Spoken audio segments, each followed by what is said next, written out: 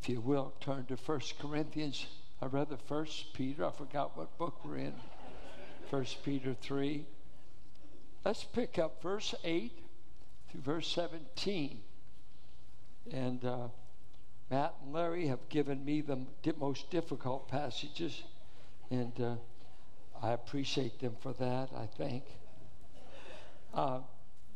This is a tough passage because it talks to me like I don't like to be talked to. You don't have to like everything the Bible says for it to be true. When's the last time you changed your mind about anything? You know, we want to bring to the Bible what we want it to say. And when you read a passage like this, why don't you just keep your finger here, and I'll show you how Peter is in harmony with Jesus. Look at Luke 6. Luke 6, and let's pick up verse 27. And then we'll go to the 1 Peter passage. Now, this is Jesus speaking. He said the same thing in Matthew 5 in the Sermon on the Mount. And listen to what he says.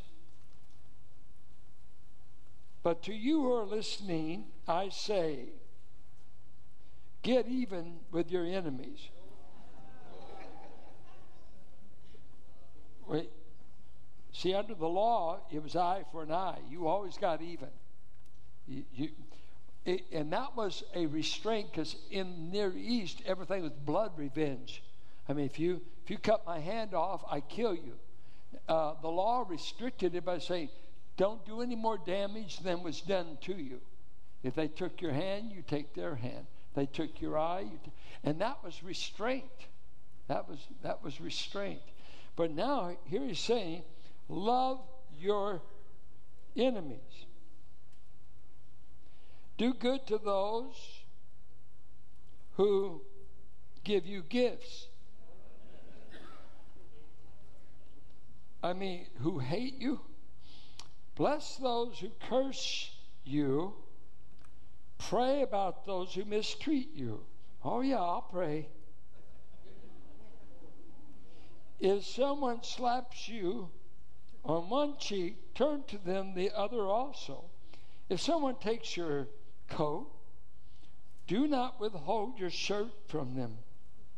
Give to everyone who asks you, and if anyone takes what belongs to you, do not demand it back. Do to others as you would have them do to you. If you love those who love you, and isn't that the way most of us operate? We think we're doing good to love those who love us. What credit is that to you? Even sinners love those who love them. And if you do good to those who are good to you, what credit is that to you? Even sinners do that. And if you lend to those from whom you expect repayment, what credit is that to you? Even sinners lend to sinners, expecting to be repaid in full. I don't want my children to read this. But love your enemies. Do good to them and lend to them without expecting to get anything back. Boy, I just hope my enemies don't read this verse. Then your reward will be great, and you will be children of the Most High, because He is kind, God, to the ungrateful and wicked. Be merciful, just as your Father is merciful. In Matthew, he said, be perfect as your Father is perfect. Here he qualifies the perfection. The perfection he wants is be as mature as God, and that is be merciful to people that don't deserve it. Okay, now let's go to 1 Peter. Verse 8. Finally, all of you, 3:8, be like-minded, be sympathetic, love one another, be compassionate and humble. Do not repay evil with evil or insult with insult. On the contrary, repay evil with blessing, because to this you were called, so that you may inherit a blessing. For whoever would love life and see good days must keep their tongue from evil and their lips from deceitful speech. They must turn from evil and do good. They must seek peace and pursue it. For the eyes of the Lord are on the righteous, and his ears are attentive to their prayer. But the face of the Lord is against those who do evil. Who is going to harm you if you are eager to do good? And I'm going to say, Peter, everybody. But he said, he went on, but even if you should suffer for what is right, you are blessed. Do not fear their threats. Do not be frightened. But in your heart, revere Christ as Lord. Always be prepared to give an answer to everyone who asks you to give the reason for the hope that you have.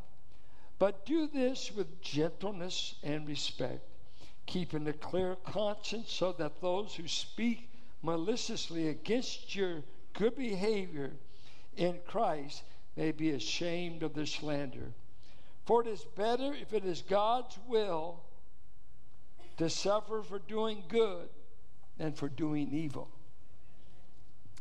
I want to speak about living in contrast, a very word that Peter uses.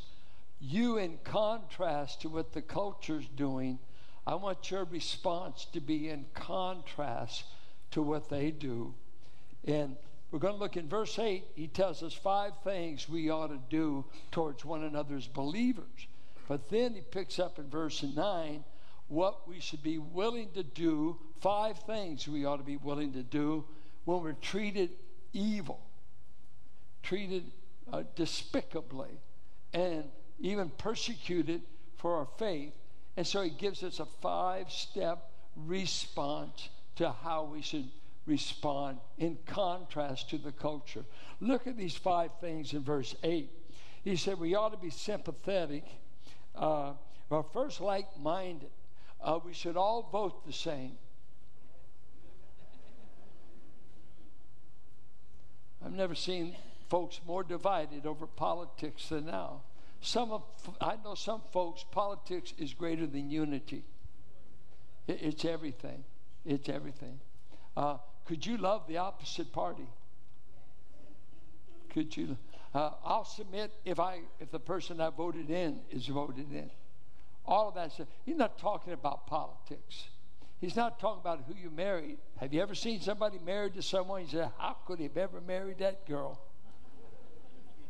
Because you said, ooh, I see no beauty. Now, I married the one I picked. I like what I picked. So we don't agree on a lot of things, but it's about like-minded in the faith, like-minded about Christ, like-minded about what truth is. Right out of Philippians 2.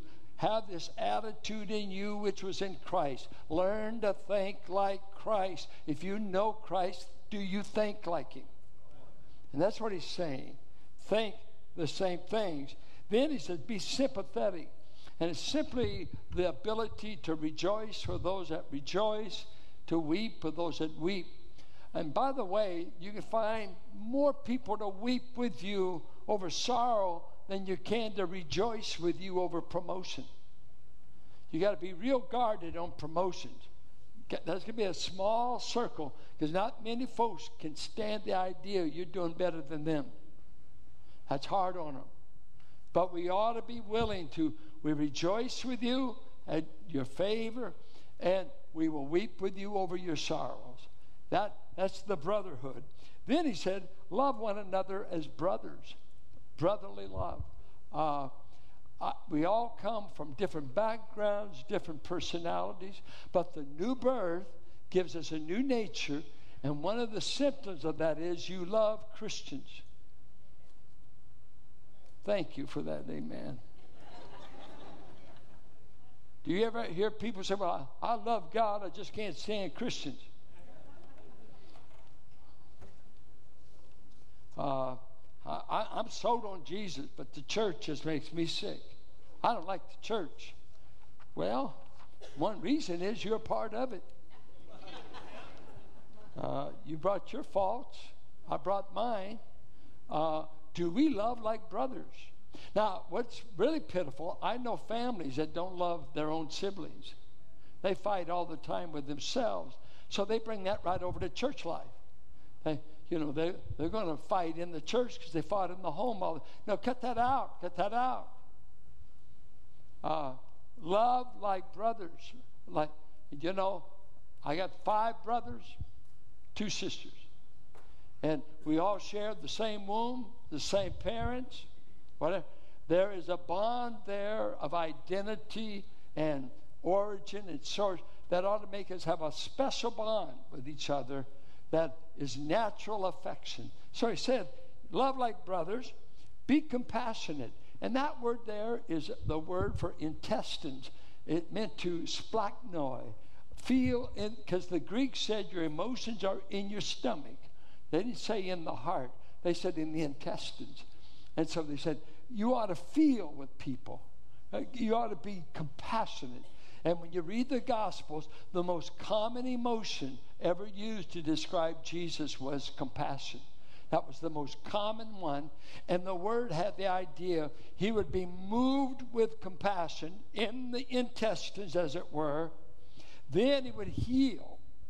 Moved, act. Moved, act. And you look at some people, you never see them taking action. You know why? They never feel. They never feel. They don't feel someone's sorrow. They don't feel the pain, lostness, homelessness, all the tragedies going on in the culture. God enables us to have compassion to people. Compassion. You're not trying to find out why they don't deserve it. That's not your business.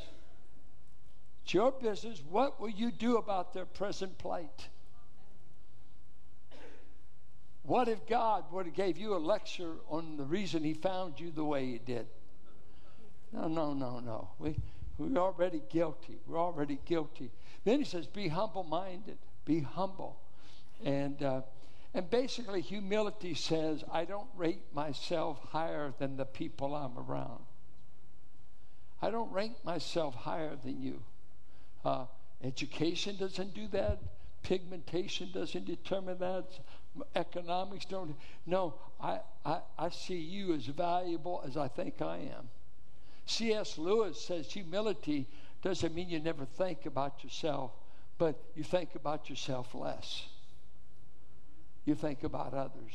So we need humility. Now he moves to, let's move out of the household of faith.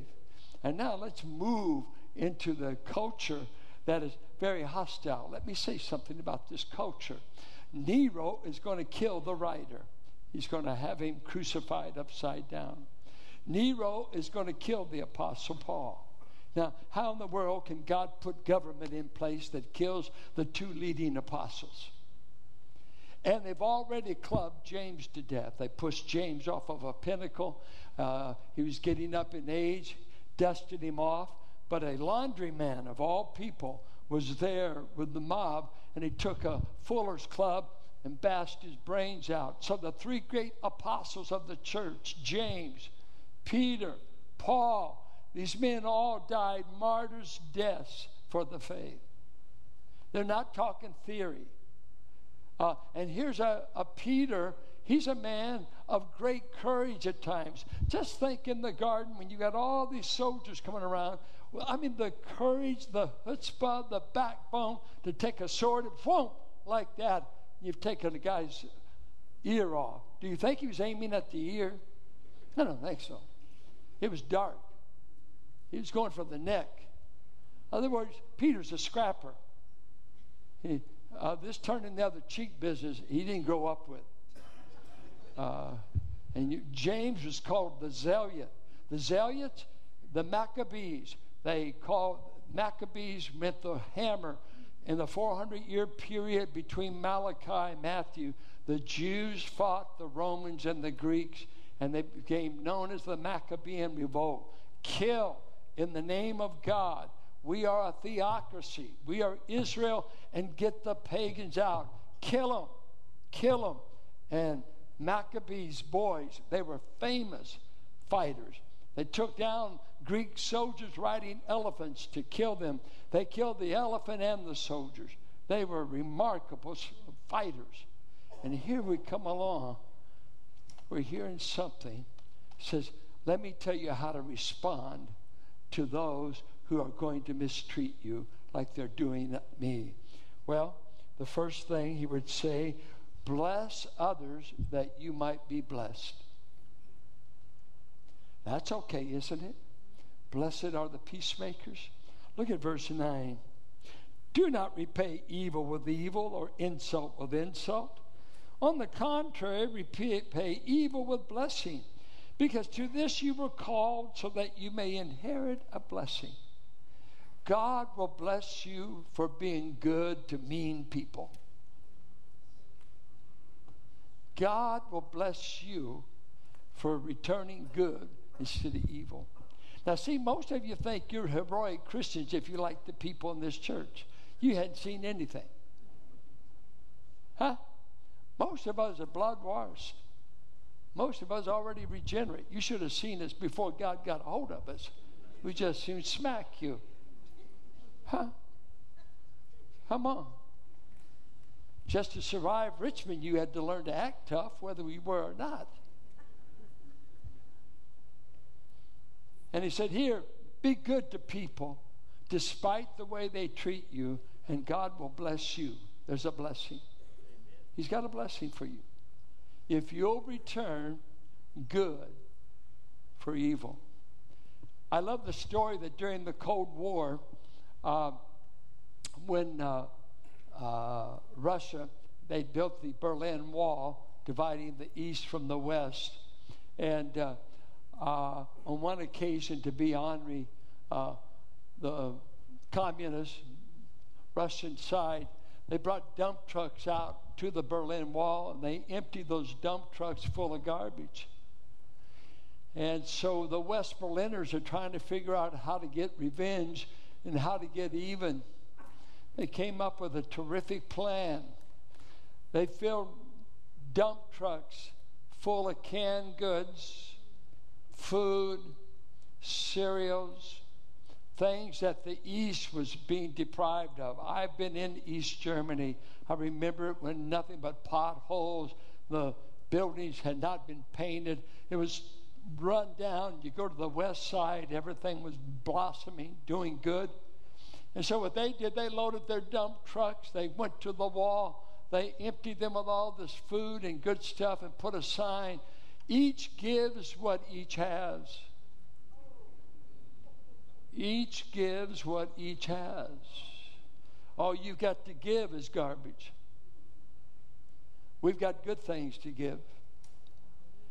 Children of God, do you have anything good to give to a culture that is dying without Christ?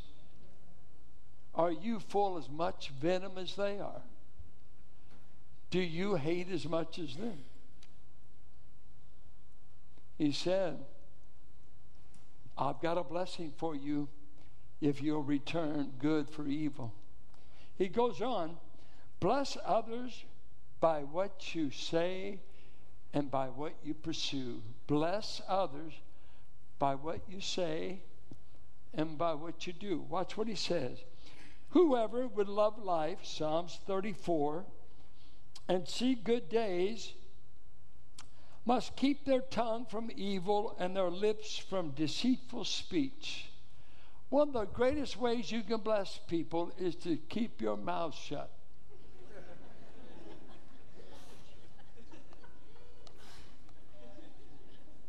Do you need this to be any deeper? If you just could train your mouth to do good, keep it from being used in a negative way. Can you think of what mouth? I mean, look at our day. We are flooded with media mouth.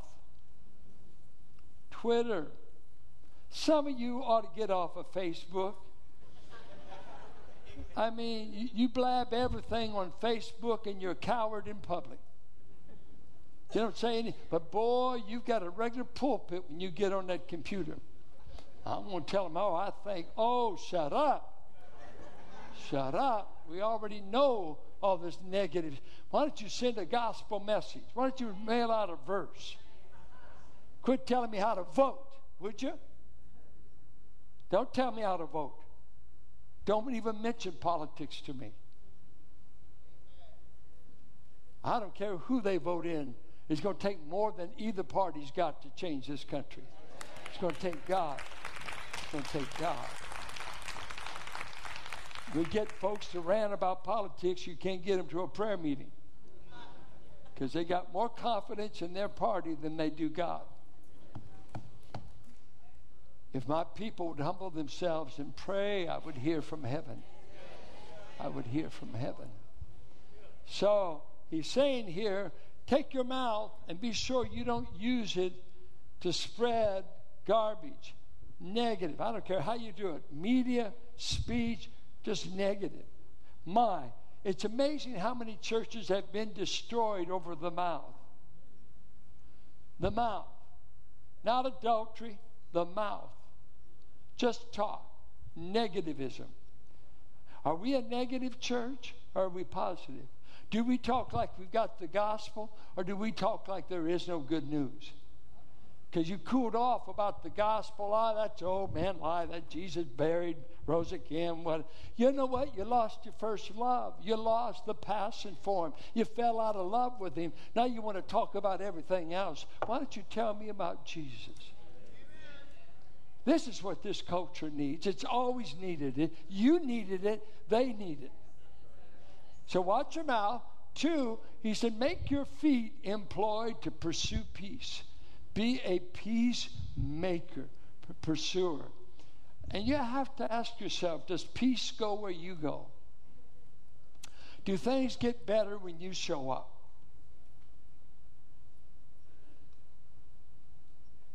Pray about it. That's all right. I mean, do the dogs and cats start running when you pull up in the driveway? Because they know you're home.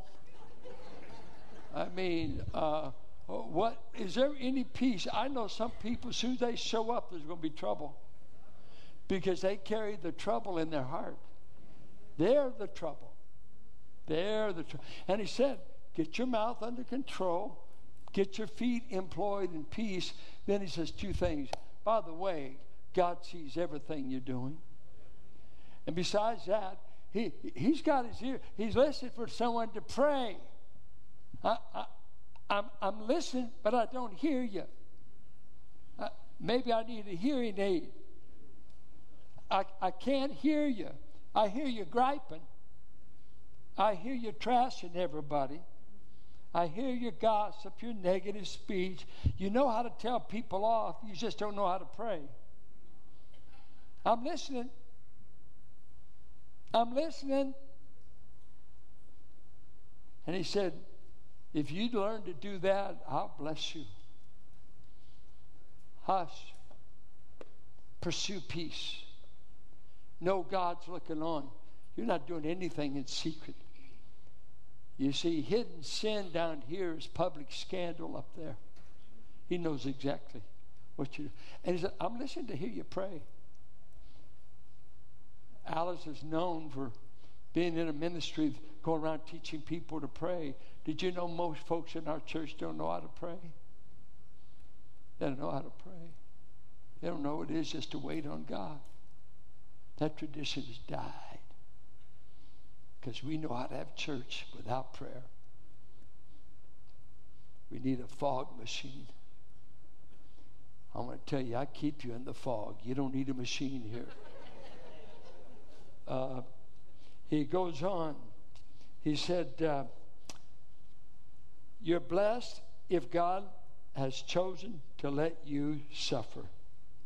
Who is going to harm you if you are eager to do good? But even if you should suffer for what is right, you are blessed. Is that not amazing? And you know, I personally just say, Lord, I love you, but you can keep that one. bless somebody else. Rich Rollins used to always do that. He's mean to me. He said, Lord, you know Phil's more righteous than me. Give him twice as much trouble. If the lightning hits, let it hit him. I went the coward's way out. You know, and he'd always go on, and then he'd get me where I wanted to hit him. And if you should suffer for what is right, have any of you ever suffered for what is right? Okay. So I've spent 60 years in the church. I feel persecuted if you just don't say something nice. What about when you're out there, your faith is ridiculed? Our kids are living with it every day, especially if they're going to public colleges. Their faith is made fun of. The parents they've got any morals, it's made fun of. If they're not a evolutionist, their ignorance is just, advertised. And it's not easy on campus, not easy on a lot of jobs. So you just learn to be quiet. But he said, it's a blessed thing if God has chosen you to suffer for what is right.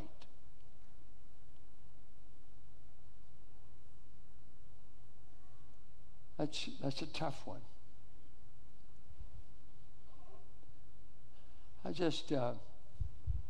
I'm reading Stephen Oates. He won the Kennedy Writing Award for writing the life of Martin Luther King. And he picks up King's Montgomery, the 50s and the 60s. He was killed 63. So he gives that period of time. See, I only watch civil rights on a black and white TV because I'm a California boy. I don't know anything about Mississippi. I don't know anything about Georgia and Alabama. And most of you, if you grew up here, you don't know that. Most of you white kids, you don't know what civil rights were. You don't even know about. That's why you need to read of Martin Luther King. And King, when he went to Boston University, he bought into a lot of the liberal social gospel men. But out of that, a hero was Gandhi to him, because he was amazed that Gandhi could resist the British government and do his march to the sea and try to bring down the caste system, try to bring justice, try to bring fairness without bloodshed, without violence. Now, when King rises up, while he's rising up, Malcolm X rises up, and he says, kill, and let's go back to Africa. You had Farrakhan starting the Muslim nation. Let's learn, hate white people. You had Black Panthers in Oakland. So you had the militant groups. You had the groups kill, whatever it takes. We're fed up. We're sick and tired. And you got this Baptist preacher down in Montgomery and leading the boycott because Rosa Parks says, I don't want to give up my seat. I'm tired. I'm sorry I'm in a white man's seat, but I can't give it up. I'm tired, old woman. I've been working as a domestic for 10 hours, and now you're telling me to give up my seat. And they shut down the bus lines, and black people walked in the weather, in the storm for a year and a half. Domestics all over Montgomery, because we think we ought to be able to sit wherever we want on the bus. Is that fair? I don't hear you. Is that fair, white folks? And he goes out there and he says, we're going to resist Bill O'Connor, the meanest sheriff in the South. And they watch O'Connor unleash his dogs on children. You watch the films, if you've seen the film, when you watch your black mothers and them sprayed with the hoses, slammed against walls, falling down, simply because they say, I'd like for my boy to ride on the bus. And what King had to fight is he said, The purpose of the movement is not to get you to hate white folks, but to hate injustice. Because if we hate them, they're going to win. We're already living with hate. We're already living with prejudice. How are you going to get even? Are we going to hate them back? No, no, no. We will not take up arms. We will pray. We will kneel on the bridge going into Montgomery. Because we're going to resist treating the people like dogs and tell them which fountain they can drink out of and what toilet they can use. We're sick. 100 years ago, a man by Lincoln wrote a check that said we are emancipated and you've never cashed the check. It's time to cash the check. We ought to be free. And I won't shoot a bullet. I'll preach sermons. I'll try to mobilize. They finally turned kids loose because they incarcerated all the black men. 2,500 men in jail, no more prison. So they took children to the street. And the nation wept when they saw kids being sprayed down, treated like animals. We've had a man that did it in our own generation. You don't remember it because you didn't watch, you haven't read it, you don't know what it was to be in Mississippi and Alabama in 1952. And treated like nothing less. And you wouldn't be in an integrated church like this. But the love of God is bigger than racism. The love of God is bigger than color. It's bigger.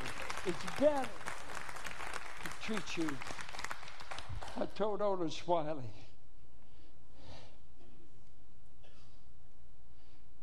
we were at a deacon's meeting. I said, Otis, just know I'd give up my seat for you any day. You could sit at the front of the bus because you're valuable. You're precious. And Peter's talking this way. We did not get saved to fight the Roman Empire. We can't vote in another emperor. We can't change politics. We can change the way the church acts in the world. We will give back love when we've been hated. We will not, because our Savior did it. The most powerful man in the universe turned the other cheek, went to the cross, and he had all power and all authority. And he said, I don't need angels. Stay home, angels. I'm going to the cross because this is the only way I can save sinners. Is somebody's got to pay for the evil. And he paid for the evil. So he says,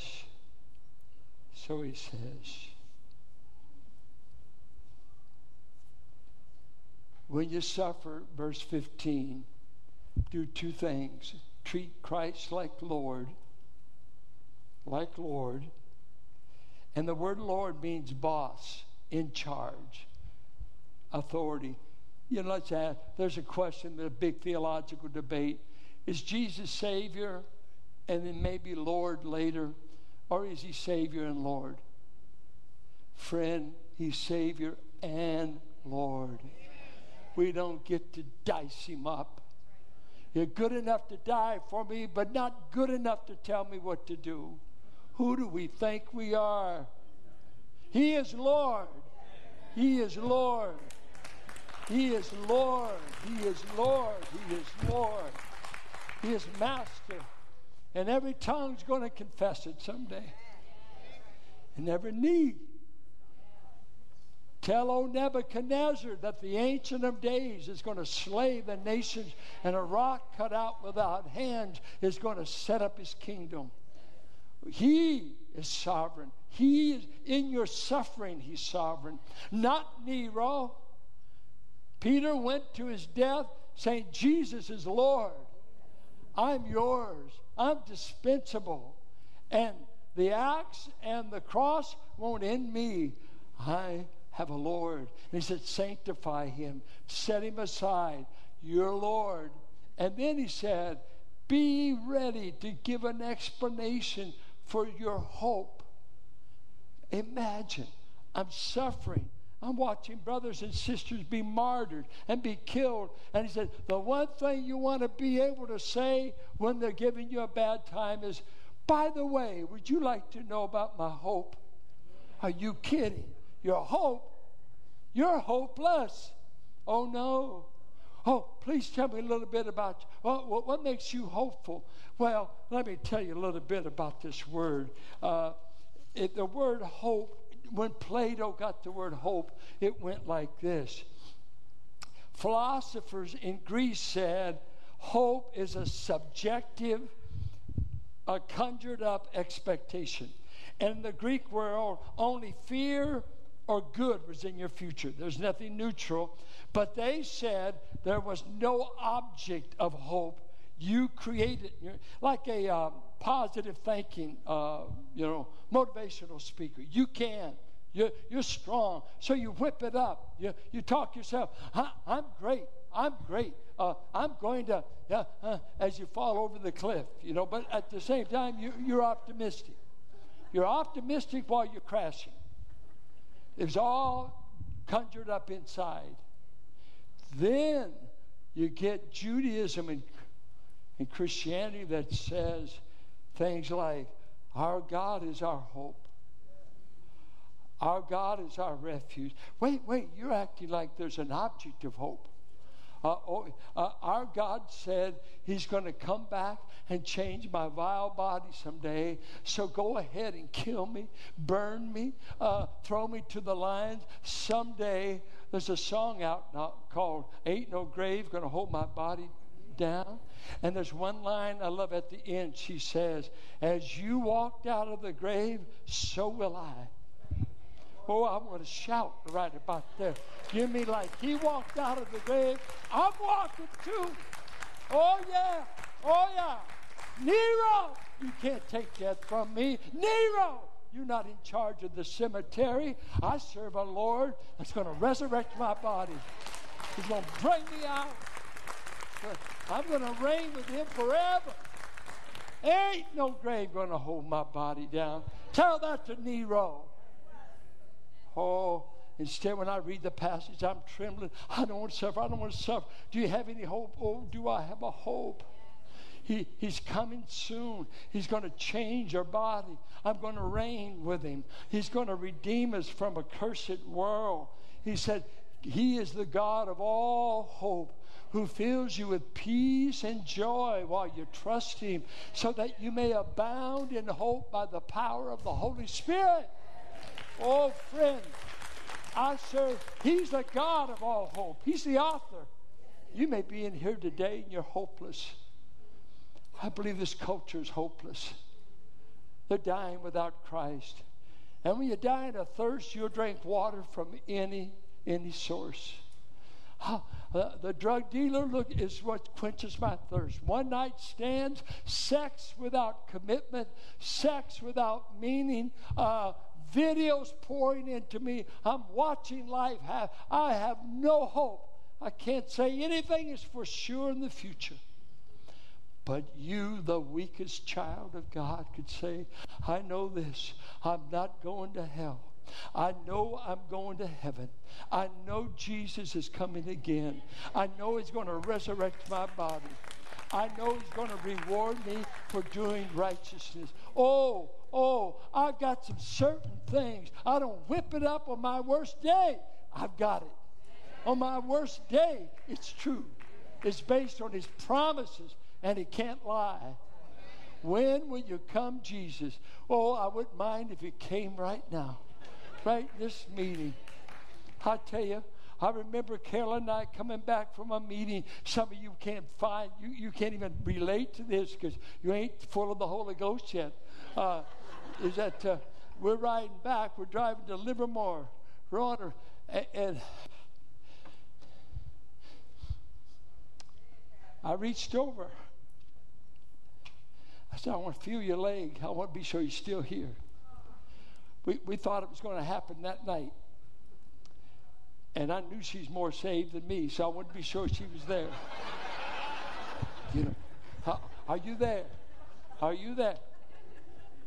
When I grew up as a kid, if I came home and the house was empty, when I was an unsaved boy, I thought, oh, I missed it. He's done come. He's caught all the Christians. David and I were around, but we were going to hell anyway. Boy, I wanted some Christian in that house. He's coming. He's coming. He's coming. And he's going to reign. He's going to reign. He's going to reward you for all your suffering, for all the surrender. Tell him about your hope. I got a wonderful friend, oncologist, Jewish man out of New York City, about 6'4", wonderful man. And I said, Jack, how did you come to Christ?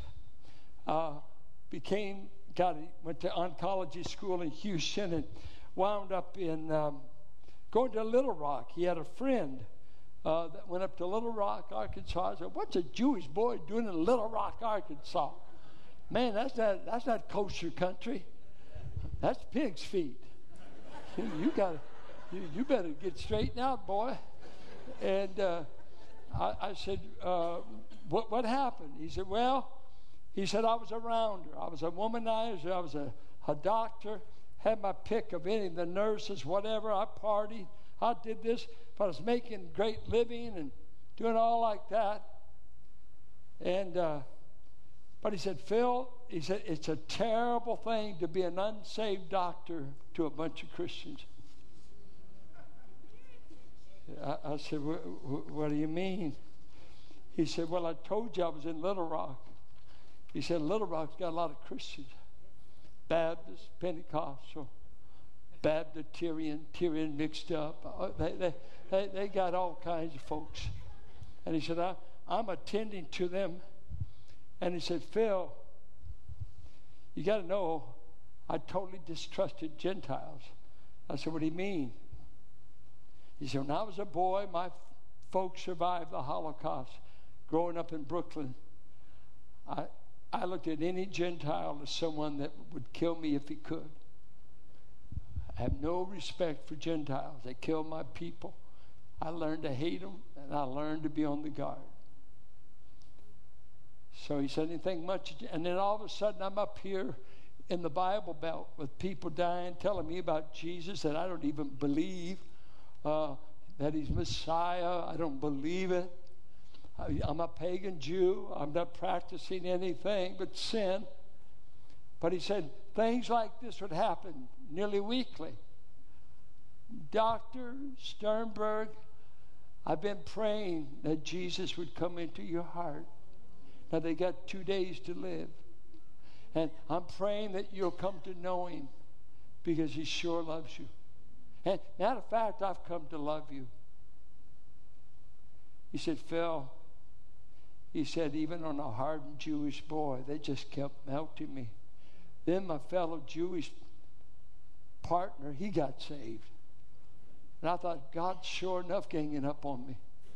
My partner gets saved, and all these born, they were telling him their hope. Doctor, I'm not afraid to die. I'm going to be with Jesus. I'm going to see him. Don't weep for me, doctor. It's you we're concerned about. It's you that needs to know him. It's you. Let me tell you this. In the midst of this culture, anybody talking about your hope? You're telling anybody how you can have eternal life, how you can be forgiven, and you can survive even the Warriors losing. I mean, you can make it. You can make it. You've got something to live for. What's your hope? What's your hope? Do you have a blessed hope? A blessed hope. Do you talk about it? Or does that mouth of yours always nag, gripe, and tell us something negative? You can't even quote a verse. Don't tell me you're walking with him. Don't tell me you're on fire about him. What's your mouth doing? May my mouth be full of his word, my mind meditate on him day and night, and whatsoever I do it shall prosper. Deliver me from nauseating Christianity that's cooled off and is vocal about everything but Jesus. I got an opinion on everything. Oh, shut up. I don't want to know it. Tell me how to make money. You do that on the side. But, anything to alleviate. But do you have hope? Do you talk about it? Here, this context, he isn't on a university campus. We're used to apologetics, Ravi Zacharias, maybe at a No. He said, in the midst of your suffering, in the midst of it, would you tell them, I've got hope. Besides that, I've got a Lord. That's why I don't want to return evil to you. I don't want to return evil. What are we giving to this culture? And then he finally says, keeping a clean conscience so that those who speak maliciously against your good behavior in Christ may be ashamed of their slander. For it is better, if it is God's will, to suffer for doing good than for doing evil. Think of how much suffering you did for doing evil. Lying, cheating. Some of you've got a whole path full of brokenness where you cheated in marriage, you lied, you were a thief, you got caught, you served time, you paid the fine. Most of life is suffering for doing something stupid and wrong. And then God says, you're going to find this hard to believe. I've chosen some of my people to suffer for doing good. I was just reading about the martyrdom of Polycarp when he was 86. He was the bishop of Smyrna about 86 AD.